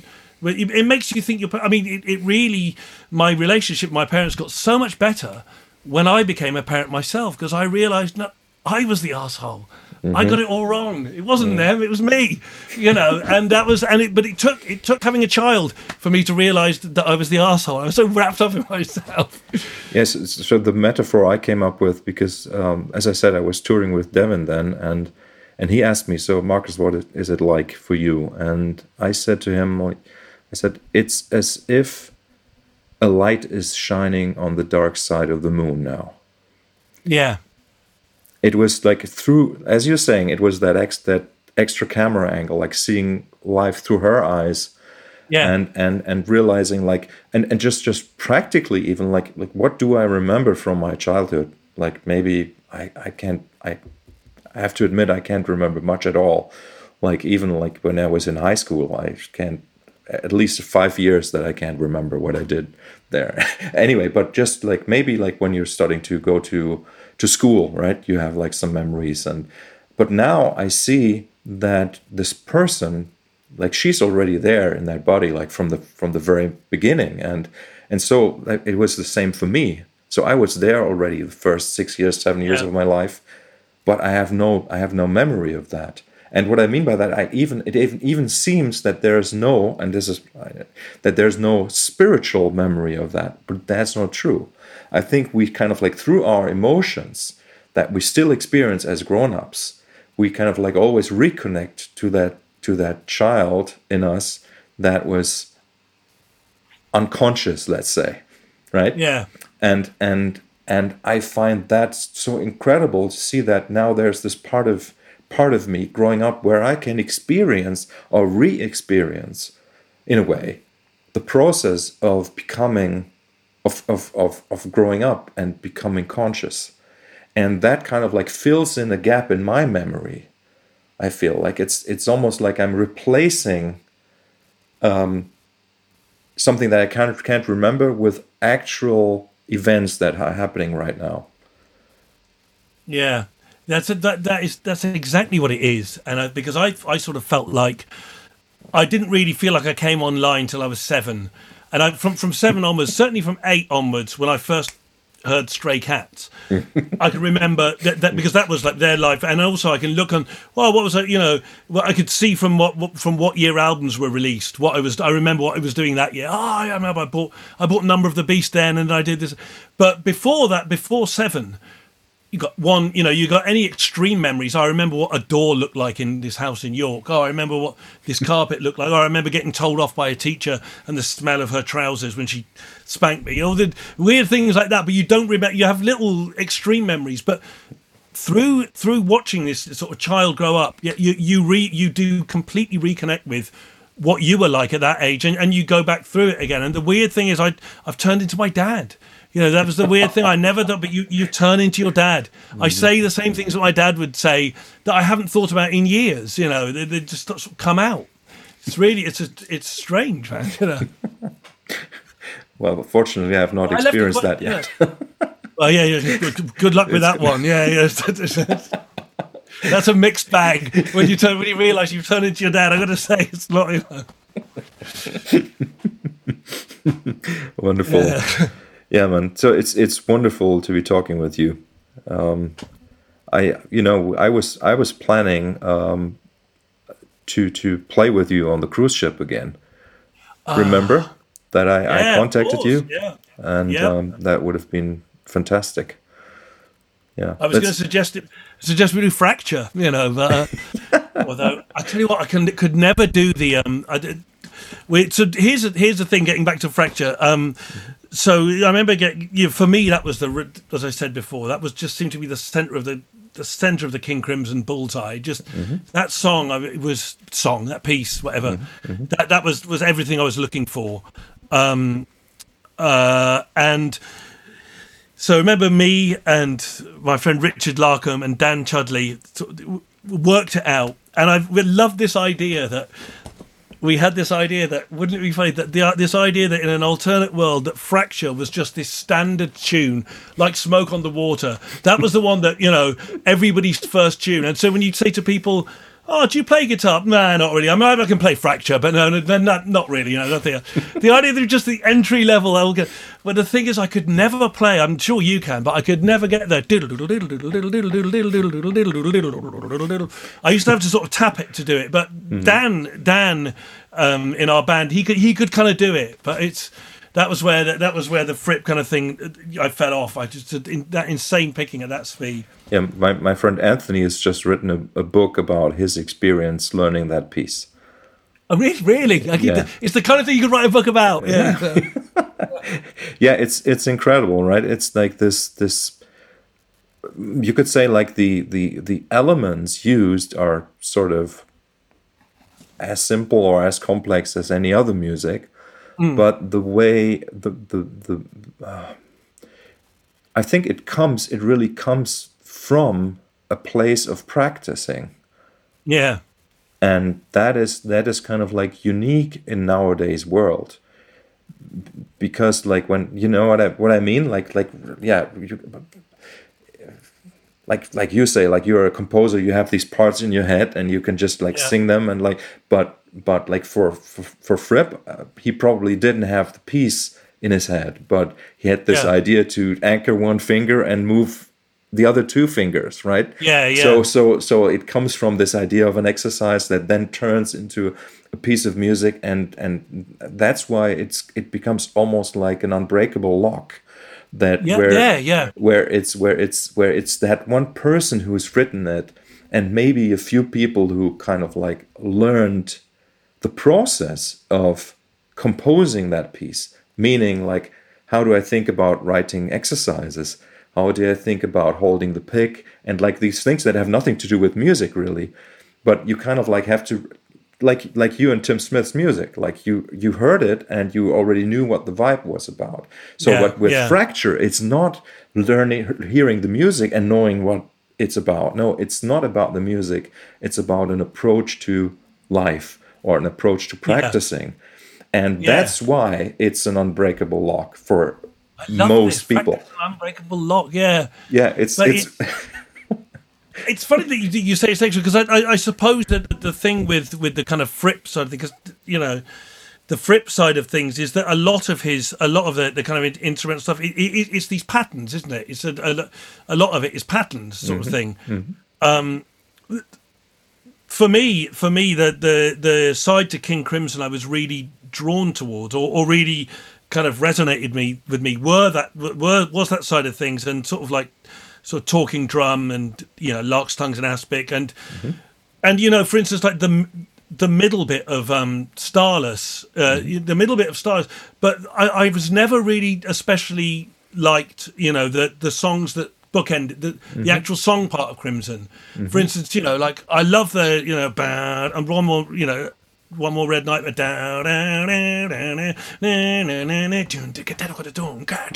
that's lovely, but then when we get into I don't need that tune at all, and it's so it's Crimson's a strange old band, because absolutely the angular architecture who's just buzzes with this strange radiant magnificence, but they're like a band of two bands, but the easy money, it's not for me at all, Whereas with a band with a band, I suppose, which is why it's funny that they get put in they're lumped in the same category as, say, something like Yes, which was just it's all songs. Yeah. It's, to me, like Yes was like songs. It wasn't, and it wasn't. I mean, obviously, I love the drumming and stuff in Crimson, but really, Crimson for me was about that kind of that Fripp thing, and I love that that Under Heavy Manners and all that. Those no, what was it called? There's that one that's called not Cognitive. Do you know that one? That's the League of Gentlemen.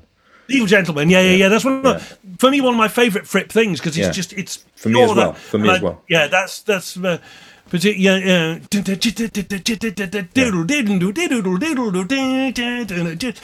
groovy, and that's really what I was about. For me, really, that record is his best writing. Yeah, I think so. I think so too. And people underestimate the guitar parts. I think like that playing on that record is off the charts. It's like the power like you have to have in your hands to play that kind of music, and like with the bands within the patterns, and the fast things, and anyway, like isn't it interesting, like Fripp Robert, being kind of like a small person, right? Like, I mean, like physically, and having this immense power and this influence really on the rock guitar. I think that we still really don't know what kind of influence he did have. Let's say, like, I think he still can play, and he still does play, and so yeah. Yeah, but I'm totally with you when it comes to like the parts of the songs that I like and that I don't like, and But which is then not to be uncharitable, but no. I just learned to and it's the same with Mike Oldfield, what I did is I became so interested in his path, in his artistic path, that I still listen to everything he does, and I tried to make sense of it, looking at it from the outside, like as if I'm kind of like experiencing him writing an autobiography in music. Yeah. Right. So that's sort of the idea, and that's the same approach I take to listening to Crimson albums, where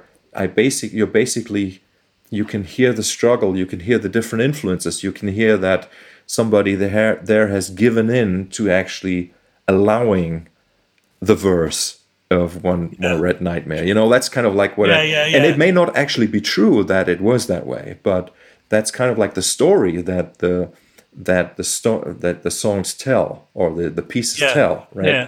So and that's why I can appreciate all of those albums, and I can kind of like see the good in everything, like so it's not a deal breaker for me, let's say. Right? And it's I mean, I the most interesting aspect of having this conversation with you for me is now, like, if we think about the people who listen to our music, like I would love to know what they really think, or what they really experience, or which parts they like and which parts they don't like. I want to know. I hate it when he does that. If only he'd shut his mouth and let you know. I want to know what my One More Red Nightmare intro riff is, and also what the first verse is. Like, I want to know. Yeah. Oh, that's good. Yeah, that's what we're looking for. Yeah, to sort of to hear it objectively, kind of thing. Yeah.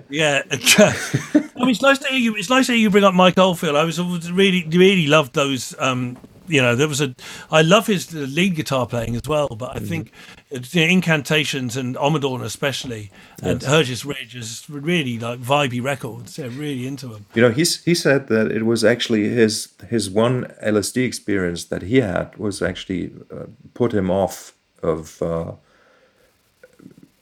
the idea of ever having an experience like that again. Yeah. He had a bad trip, I think. Yeah. Well, no, it's not for everyone. He said that the solo at the end of I've got an interview with him. He says the solo at the end of side one of Ommadawn was him being reborn out of his mother, kind of thing. That's what the solo was about. Yeah, his mother had just died.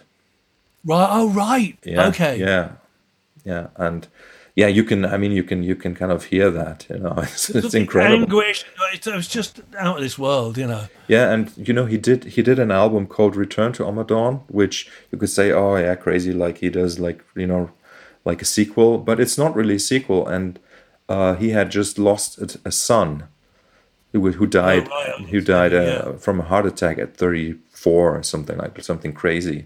And it's I have the impression, like when I listen to that album, I hear that lullaby that he probably played to him in the early 80s, right? And you have that kind of it's that's what I mean when I say that I listen to his music as sort of like a like an example. I was lucky to be, to learn about his music early on, like in 1980 or something, and so I think it's a privilege to be able to follow an artist, even if you can't really understand why certain decisions are being made. But Yeah. I find it fascinating. I think that's also why I still go to Crimson shows. Yeah. Like, Yeah. and I think it's that kind of dedication to wanting to understand what it means to be an artist, what it means to be creative, and I was always kind of like looking up to certain role models. Not that I Mhm. wanted to repeat what they have done, but maybe to learn from their mistakes even. Yeah. Yeah. Yeah. Yeah. Yeah. No, I agree. Well, just quickly, just I'm going to go on something. But were you taught by Fripp? Was that? Yes, Oh, yes. okay. When was that? Between 91 and 97 or 98, actually 98. So it was seven years. And how regularly was this? I can't remember really. I probably only had a handful of meetings with him in person, and maybe only three or so private meetings. Hmm.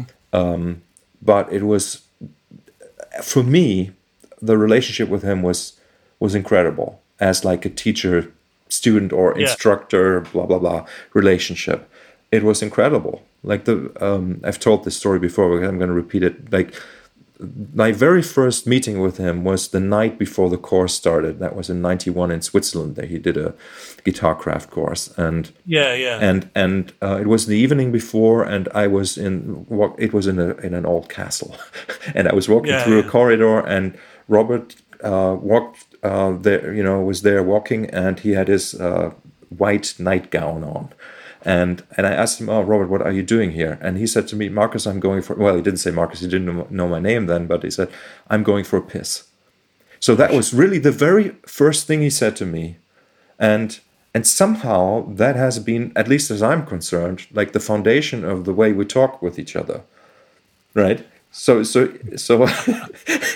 so I felt really really, in a way I feel comfortable with him, but then like the way that everybody else was interacting with him was kind of like strange, because like for a lot of people he was like the guru, and like really a person of authority, let's say. And he was a Yeah. person of authority for me as well when it came to his knowledge, right? And his, but there was like this, for me it was wonderful, because like everything he said, I kind of like took it so seriously in the sense that I had a look at it, and I looked, I saw, how does this fit in with my life? How can I make this work? What can I take from his teaching and teachings, and kind of integrate that into my life? And that was also the time in my life when I first discovered the Chapman stick, which I started working with when I was 19 or 20 Yeah. in Yeah. 92. And and it was just incredibly important, and like everything kind of fit. Like, so there was the Chapman stick. There was nobody really wanted to tell me how to play it. Like, people Yeah. wanted to tell me what to play in it, but nobody wanted to tell me how to play it. So, and Yeah. Fripp was all about how to play, and Yeah. and so it fit together perfectly, and it was just great. It was just great. I was also like I think the only person back then who was allowed to actually take part in an official Guitarcraft course with an instrument that's not a guitar. Oh, right, okay. And So that was your the first course you came with the Chapman stick kind of thing? No, in the first course I was still with an acoustic guitar, but later on. Did you read the Eric Tam book? I did, yes. Yeah, because was it like he describes in that? I can't remember the details, but yeah, a little bit. But Eric Tam describes the mid '80s experience, okay. and really Guitarcraft has changed regularly.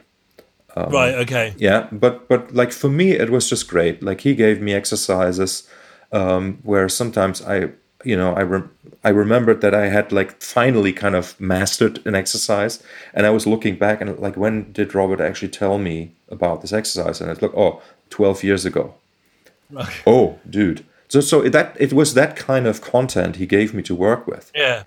And so that's why the few meetings we had were incredibly instructive and just so important. And somehow I kind of like came into this position where I felt like I have some sort of understanding of how the music works that he wrote, which I don't mean that, it may not be true at all, but it's just that at least as little bit of confidence that when I go on stage and play Lux Tongues 2, that it has that power that I felt when I was listening to that music. And then there was this really kind of awkward grouping, which was called the Crimson Project, which was Adrian Belews trio and Stickman, and we played the 80s material together, right? Or some of the 80s material and some of the 90s material. And I had to play Robert's part, and it was kind of awkward to me. And what I did is I just tried to play. I tried not to play the same notes, but I tried to play a part that sounded as if it is the same, right? Like so. So I didn't want to try to copy what he did, and and it was I mean, he was really, really important. Like there was a meeting I had with him in 2006 in Portugal at a festival, the Gouveia Festival, which maybe you know. Oh, you're supposed to play it again. Like exactly. Exactly. And I had a meeting with him there, and he actually gave me I mean, he didn't mean to, but he gave me the idea to actually start building my own guitars. Okay. So he's always been. Started? Huh? Have you? Yeah. I've been doing that for a long time. Okay. But that was in 2006, and in 2007 I started building the first prototype. And so you didn't know, the instruments I'm playing, I designed them. Yeah.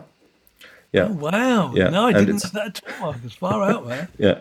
So he was very, very important for me, and really, really nice guy. He's always been very nice to me.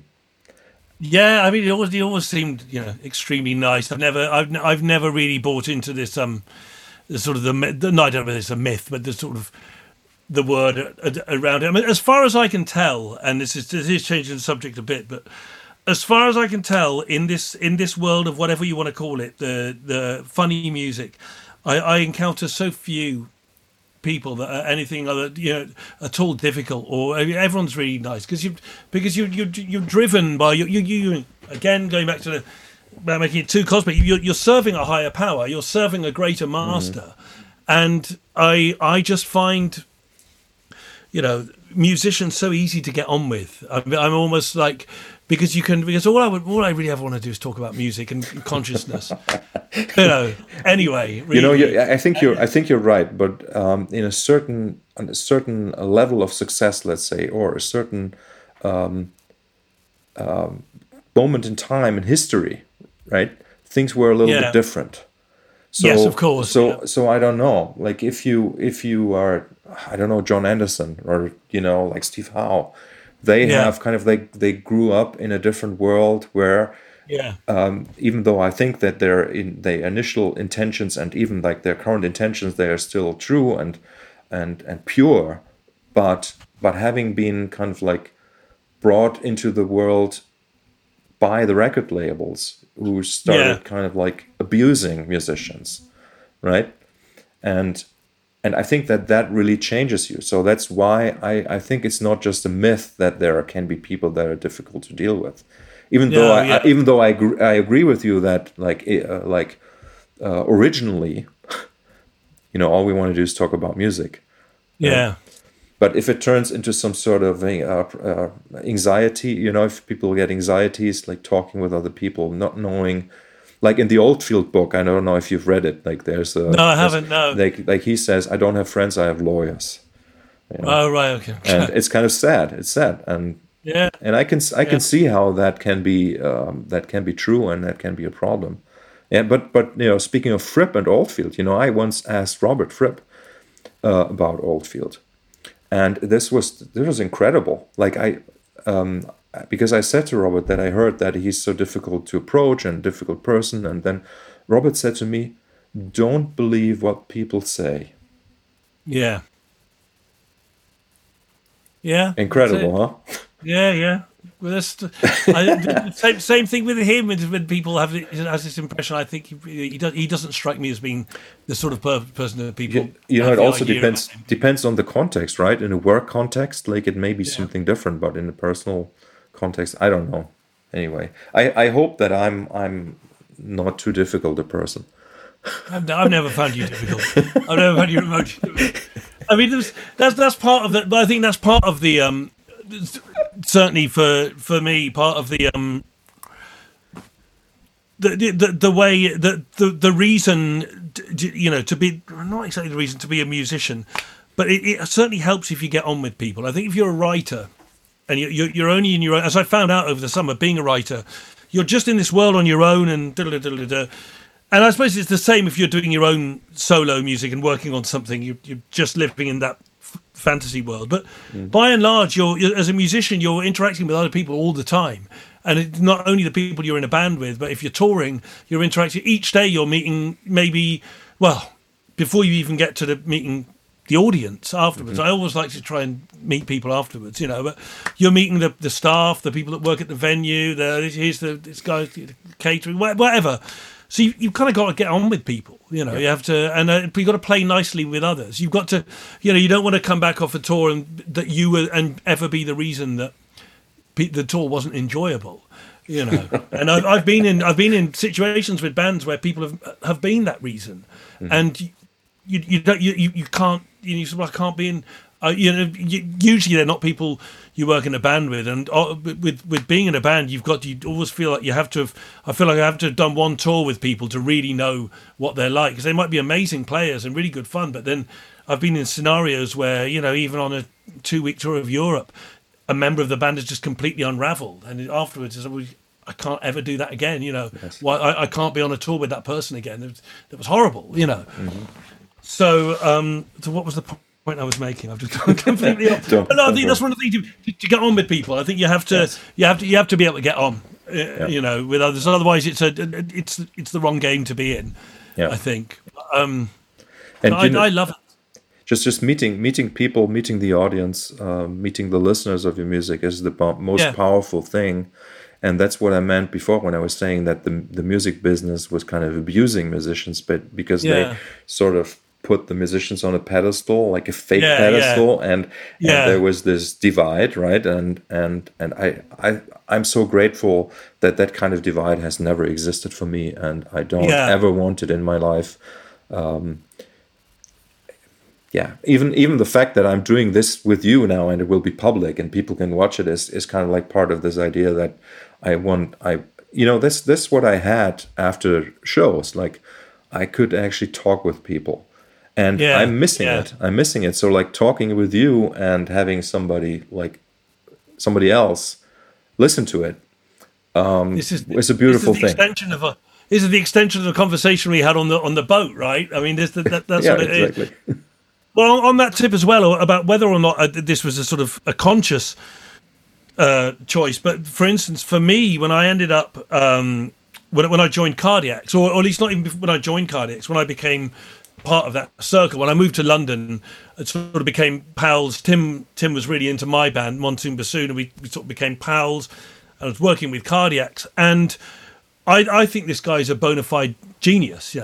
Tim, absolutely before I ever met him, and he treated everyone with so well and with so respect. You will never meet people who that ever met Tim Smith and thought he was an arsehole. Whether they were people that were just working at a venue, whatever. He was lovely to everyone. He really treated people with respect. And it's like, well, he's a genius. He's the guy that if he wanted to be a dick, he could be, because he's a genius, and he isn't a dick. So how dare how dare anyone be a dick? He's the man, and he's lovely. So I've never bought into this kind of like the arsehole at the front and all that, making demands. And all that. I'm like you. It's never been. I've wanted to get on with people. I've never really had anything to hide. I've never worried about being cool or being detached. There's nothing to hide. I've always been pretty upfront, about and as honest as I can be, But yeah, I don't think. I wouldn't mention them anywhere. But I've met so few in this game, so few people where I really think, certainly in the people who are making music, I think is absolutely, really, really important. I agree. It's incredible. Like even like now, like people I've met once on the road, like 15 years ago, and sometimes I get an email and says, "Dude, I'm in town playing at Columbia Halle in Berlin. Do you want to be on the guest list?" Like stuff like that from musicians that I've met 15 years ago. Yeah, and yeah. I find that it's just an incredible, beautiful kind of like gesture that you're being remembered by your peers somehow, and there's this network. I mean that's something that's hardly ever talked about. I think like these friendships between people that you only meet at airports, right, or backstage at festivals, and yeah. There are some ideas for cool documentaries here. I think, but yeah. Hey man, so I always put musicians on the guest list. If they're musicians, they're always on the guest list. It's like the thing. Musicians don't pay. And I'm always happy to take advantage as well of when I'm on the guest list, because I think we're in this funny world. We know what we're in the army now. We're not civilians. That's true.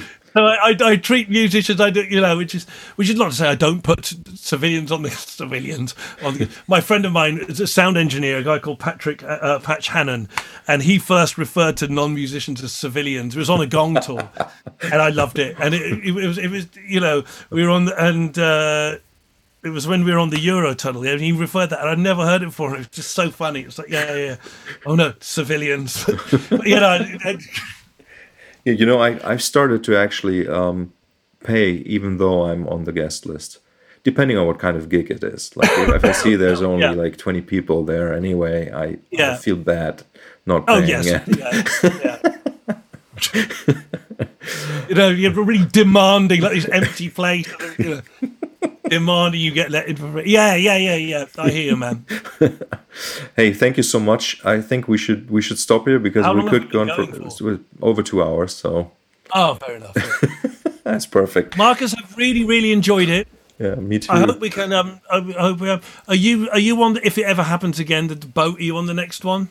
Yeah, we're booked already for the boat. The boat. Yeah. So yeah. But that's going to be in 22, I think, 22. Right? Yeah. I really hope. If we do something, I'm gonna have a shitload of downtime of doing nothing to be what I remember. So Yes. Okay, thank you. Get something together. All right. Well, look, lots of love. Thank you so much. Say hi to your family, please. And you'd love to Jessica as well. Really, really good to talk to you, man. Yeah.